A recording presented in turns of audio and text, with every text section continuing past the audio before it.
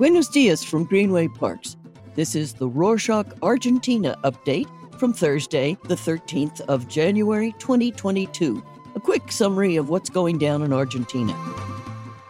It's been a hot week in Argentina, and yes, we're talking about the weather and the news. With temperatures reaching 40 degrees Celsius, 105 degrees Fahrenheit, it's hard to believe anyone could get anything done this week. But alas, here we are. The rising temperatures don't seem to have slowed down the rising infection rate, unfortunately, and we're still at about 130,000 cases of COVID-19. As in many places around the world, Argentina's largest airline and the country's flag carrier, Aerolíneas Argentinas, was forced to cancel 7 flights this week as they have 1,200 employees in isolation. A quick note regarding isolation. The Health Ministry announced on Tuesday the 11th that those who are vaccinated and discover they've been in close contact with an infected person but don't have symptoms do not need to be isolated. Before this announcement, it was compulsory to do so for 5 days. Each province has the power to modify these measures, so be sure to check with the local authorities. Speaking of things that are rising, Argentina's central bank raised its benchmark interest rate for the first time in more than a year. Central banks across the world have been taking the same approach in the face of accelerating inflation, so it was only fitting that Argentina lifted the key LELIQ rate to 40% from 38%. It will come as no surprise that this measure stemmed from the desire to please the IMF, as they recently urged Argentina to implement an appropriate monetary policy. More specifically, they called for interest rates that exceed inflation. On that note, about the IMF, Economy Minister Martín Guzmán gave a presentation on Friday the 7th to governors and provincial representatives detailing the government's proposal for debt negotiations with the IMF. Unfortunately, it triggered strong criticism from the opposition, who claim it's inconsistent and falls short. Since we are on the topic of the opposition, Libertarian member of the Chamber of Deputies, Javier Milei, is starring in a surprising publicity stunt.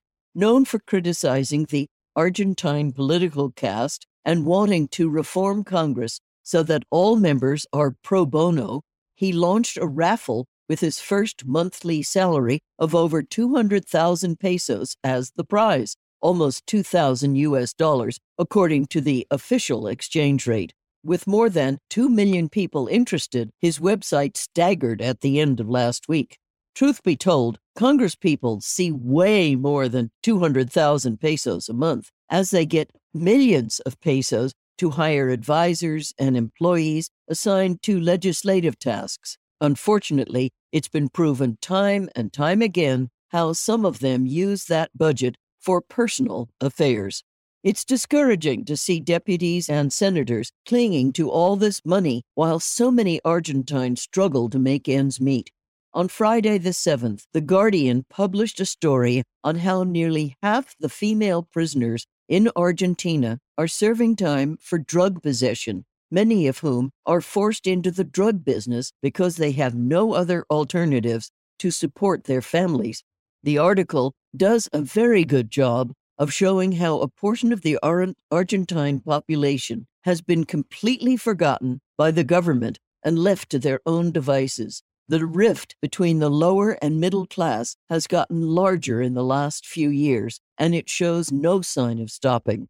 We'll leave the link to the article in the show notes in case you want to learn more. We can see this rift in the record-breaking tourist season this summer. Argentina's tourism industry is booming, and experts predict that 16 million people will be traveling in the first 3 months of this year.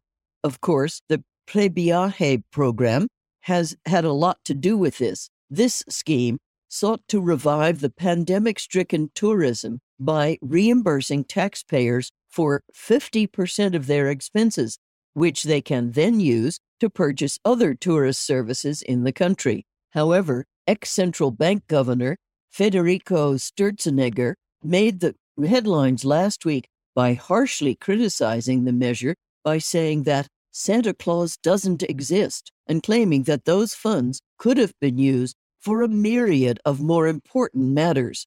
Tourism and Sports Minister Matthias Lamens hit back, stating that while Santa Claus may not exist, a smart state protecting and promoting a strategic industry for the future of the country should. Politics and tourism are merging in all sorts of ways. Last week, thousands of people marched along the beaches of Mar del Plata, one of the top tourist destinations in the province of Buenos Aires, to protest a South Atlantic oil project approved by President Fernandez. The project authorizes seismic exploration studies by the Norwegian oil company Equinor, the state energy firm YPF, and the Anglo-Dutch multinational Shell. Only days before activists took to the streets of Mar del Plata, the province of Chubut had seen similar situation in which the government had ultimately decided to reverse the decision to approve mining areas in the province due to the protests. Still, the Alberto Fernandez administration is keen on increasing mining exports as a way to be able to face the next payment to the IMF. Right now, 9 metal mining projects are currently operating. The top products are gold, silver, lead, and zinc, along with the much-demanded lithium, for which there are 2 international projects. Also, in terms of international business, on Friday the 7th, Argentina took over the temporary presidency of CELAC, the Community of Latin American and Caribbean States. This will give Argentina the ultimate position to negotiate with the United States and help solve the ongoing conflicts in Nicaragua, Cuba, and Venezuela. The opposition, however, expressed concern that the move could precisely mark a foreign policy shift towards these 3 governments with questionable human rights records. In light of this, Argentina's Foreign Minister, Santiago Cafiero, who used to be chief of staff before the midterms frenzy, will travel to the United States next week for a high-level meeting with U.S. Secretary of State Antony Blinken. In other news, Argentina's Productive Development and Ministry has fined Facebook, now rebranded as Meta, 5 million pesos, about $48,000, for including abusive clauses in the privacy policy terms of the messaging service WhatsApp. More specifically, the company has dissociated itself from its obligations by limiting its liability for damages and restricting the consumer's rights. WhatsApp is by far the most popular messaging service in Argentina and Latin America as a whole, meaning it has a big impact in the region. Speaking of entities with impact in the region, the Argentine Pope Francis was the source of fury and hundreds of memes last week for saying that people who chose not to have kids and adopt pets instead exhibit a certain selfishness, and that it robs us of our humanity. People were very upset and flooded the internet with pictures of their pets out of spite. A couple of reminders before we go. It looks like the heat wave may last a couple more days before the rain comes next week. So please remember to drink lots of water, don't stay under the sun if you don't have to, and charge all your devices while you can, as you never know when a power outage will happen. Also, if you're in the Amba region and can avoid taking the bus, I would strongly recommend it. Bus drivers from several lines are on strike for delayed payments, which means they are operating with reduced frequency. That's it for this week. Thanks for joining us. Want to tell us how much you love us? No, how about how much you hate them? Either way, you can email us at argentina@rorschach.com or send us a DM on Instagram at Rorschach Argentina or message us on Twitter at Rorschach_ARG. Nos vemos el próximo jueves.